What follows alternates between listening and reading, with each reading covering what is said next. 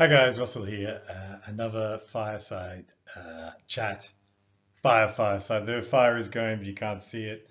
My wife saw the last video and was appalled by the lack of Christmas decorations in the background. So I've added a few. Merry Christmas to those of you who celebrate. Happy holidays to the rest of you. Look, I thought now was a really good time to think about or talk about some of the lessons from 2023. And when I was thinking about that, it sort of coalesced into this long-term issue I've had with what is called macro in the hedge fund industry, and how that ties into what I'm trying to do with GLD TLT. And I think it really gets to the core of the issues I think we've seen in the fund management industry and how it's really changed over time. So I'm going to talk about that, and I think it actually makes a lot of sense to me. It makes things clear. So let's get on with it. So those of you that follow me, I've started thinking about coming back into fund management, doing a lot of things, and a lot of that was driven by what looked like the breakout in GLD TLT. So that's long gold, short treasuries that happened in October. And we still started to see assets break down. And the sort of what it's driven by was this idea that in the sort of pro-labor rising wage world, when the Fed gets dovish or sort of starts to seem dovish, what you're going to see is you'll see the curve actually steepen, so the long end sells off, and you'll see inflation type assets like gold do very, very well. And so that's what we saw in October, and I thought, okay, this is it, the trade's on. And that's when I started to talk about setting up a fund, coming back, publish a portfolio. And as fate would have it, or luck would have it, or just how markets always work, as soon as you think you know something for sure, everyone else thinks they know something for sure, it reverses against you and makes you look like an idiot. And this is what's happened. So this trade is broken down. To be fair, it's back at the 200-day average, so it's not brown trouser time, but it's certainly disappointing from my perspective. And so, looking at that, December's looking very poor on the portfolio. Hopefully it'll bounce by the end. But looking at that, I'm thinking, maybe I just fucked this up completely. And it's, maybe it's time just to get the message from markets that I don't know what I'm doing.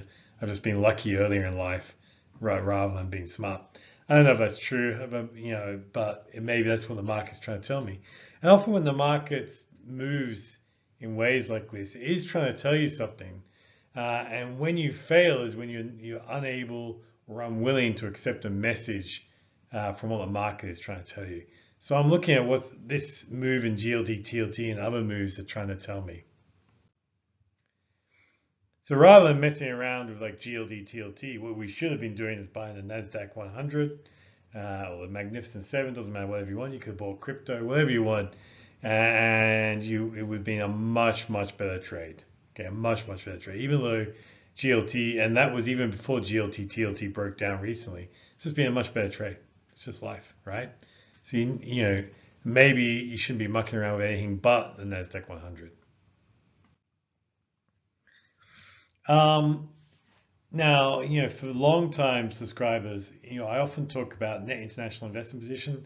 The reason why is it worked fantastically well for many, many years as a way of identifying inflection points and times to get bearish on markets, and in fact, even other outside the US, other markets to get bearish on.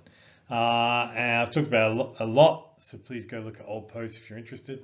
This is a US net international investment position which has surged to very negative levels. And what I've tried to do is normalize for GDP. And one of the things I saw was that when it became unbalanced back in 2000 was a sign that the dot-com bubble was peaking, and good time to get bearish. I've tried to separate private and public here, because public is always negative because of foreign reserve management, other stuff like that. So for me, looking at this sort of metric, it said to me US equities were short in 2016. It's been very wrong. Now 8 years wrong, more or less. And if you look at other things like the twin deficits, and all sorts of sort of macro analysis on US stocks, they have been completely and utterly useless, and made the whole macro industry and short sellers as well just look completely useless and pointless. right? You have to accept that as a fact. I accept it as a fact. The whole, other than being balls to the wall bullish on US stocks, has been the wrong strategy. Anything that's suggested you to do anything other than that, you've got to accept as a failed strategy, right? And so you need to understand why it used to work, right? And why has it failed now? And if you don't have an answer for that, you shouldn't be in the markets, right? I think that's pretty simple. And I was thinking, when I was looking back, thinking about funds, is that, one of the big problems that people have will be private equity. 5% Fed fund rate should really destroy this business. And so I toyed with the idea of maybe showing something like Blackstone. Blackstone has rallied 45% since I started toying with that idea. So I thankfully didn't do that. A lot of the other shorts I have done not as much as Blackstone, thank God, but have also rallied in line with TLT, which is what they're meant to do. They're meant to follow TLT, but you've got a very leveraged move out Blackstone, all right? And short interest was very high in Blackstone, so that has gone out and destroyed short sellers again. Rate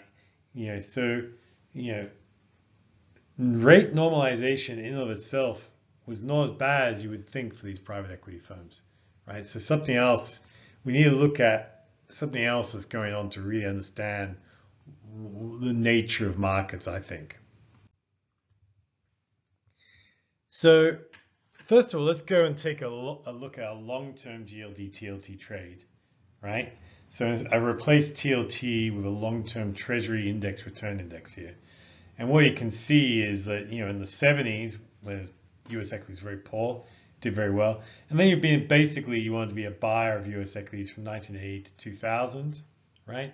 There were some blips, big blips, the A7 crash, 91, for example. 94 was also bad, but generally this was a period to be good.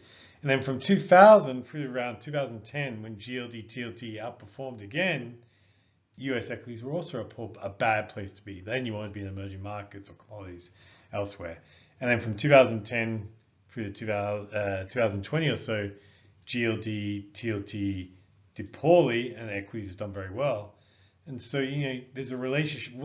So the question, what I'm trying to say is, what matches up in the 70s and the 2000s, and what matches up in the 80s, 90s, and the 2010s? How can we look at this in a way that makes sense for what this means and how that relates to equities? Because what I'm saying is, if you look at GLD TLT, it's breaking higher. US equities have held up really well. So something's not quite the same as it was previously. So as a statement of fact, I'm happy for you to tell me otherwise, but I really think this is a statement of fact, is that the Americans, both as a people and as a country, do not like to be constrained. They like to act without any constraint, and often will act without any constraint. And if you look at the way US politics works, the US politicians that do the best are the ones that just promise you the ability to do whatever you want. Anything that you don't like, they'll get rid of. And they really don't like the idea of constraint. They like bullish stories, optimistic stories. Now, what happened, I think, in the 70s onwards until 2010, really, or 2007, was that the oil market and the energy market acted as a constraint on the US. And because of that, when energy prices were strong, there was an agreement that Fed should raise rates and be maybe more punitive in its monetary policy to act as a brake on energy demand. And sometimes the Fed raising rates would destroy the US economy. So 91, for example, 2007, savings loan, GFC. Most of the time, and this is why it was such a great policy for the States, US rate increases destroyed other markets which got energy prices down. So we saw the Soviet Union collapse in the early 90s, Asian financial crisis, tequila crisis in 94. Anything that basically kept oil prices low was good.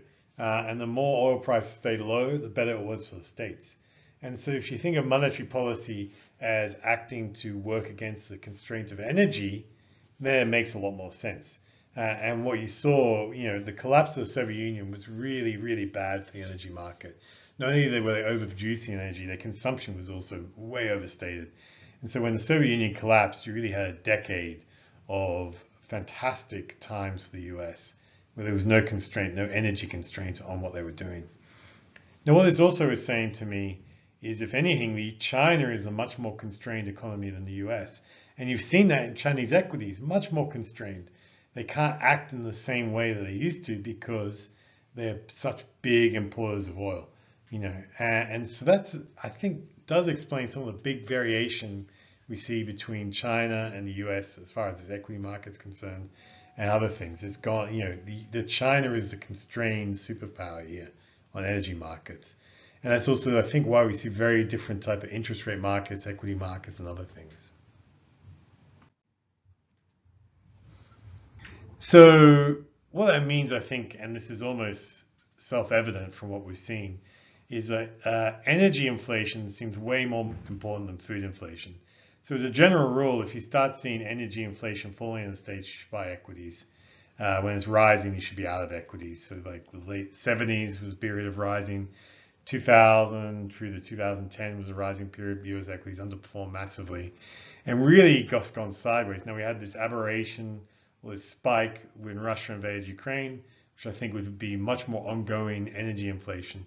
But it's come off, and the markets, of course, have loved that. And so if you start to buy US equities when energy prices and energy inflation is coming down, that has been a winning strategy in general, a really winning strategy. And what we can see is over the last year, it's come down. Now, whether it's going to be like that in the future, I don't know. But what I'm trying to say is energy inflation, far more than food inflation, has been the place to look. They are very highly correlated over time. But what we've definitely seen is energy prices have come off the boil. When I really got excited was when Russia invaded Ukraine. I thought, this is it. We're going to have a tight energy market for the foreseeable future. And in reality, even Europe, which is very reliant or was very reliant on Russian natural gas, has been able to get prices down from very high levels back to levels that really aren't that high in the historical scheme of things. And so the supply has been able, to deal with this in a way that I didn't think was possible. So this is where a lot of my problems, I think, have come from a bit, is that the energy markets being far looser than I would have expected. And that's why I think the performance of equities in particular have been much better than I expected. Much better than I expected. What I say is Biden and Trump are both pro-labor, but Biden is also definitely anti-inflation. He's gone out of his way to get inflation down. He's done, I think, a very good policy of selling down the SPR, but he's also had this policy of reaching out to Venezuela to try and get their energy production back online into global markets, which I did not see coming. So you've got this environment where, I think the pro-labor policies, rising wage policies, I still believe that is still in play, and that should be good for commodity demand. I think that is in play, but we've also seen anti-oil inflation or anti-energy inflation policies being enacted, and they've been much more successful than I would have predicted. And I think that has been probably the biggest surprise of the last couple of years, is that we've been able to get this down, get the supply of energy in and cool energy inflation in a big way. So does that mean, does this, what we've talked about, looked at, does that invalidate GLD TLT? So gold for me has a pretty good predictive power on the sort of that commodity energy inflation. If you look at, it peaked in the late 70s, just as the oil markets loosened up. Again, it peaked in sort of 2011, 12, as oil markets loosened up again. And so it has good predictive power. And I think that's driven by supply. Energy is the biggest driver of gold production costs. And so, what for me gold is saying here is that, the demand will be there and the supply is not going to be there, and commodity inflation is still there.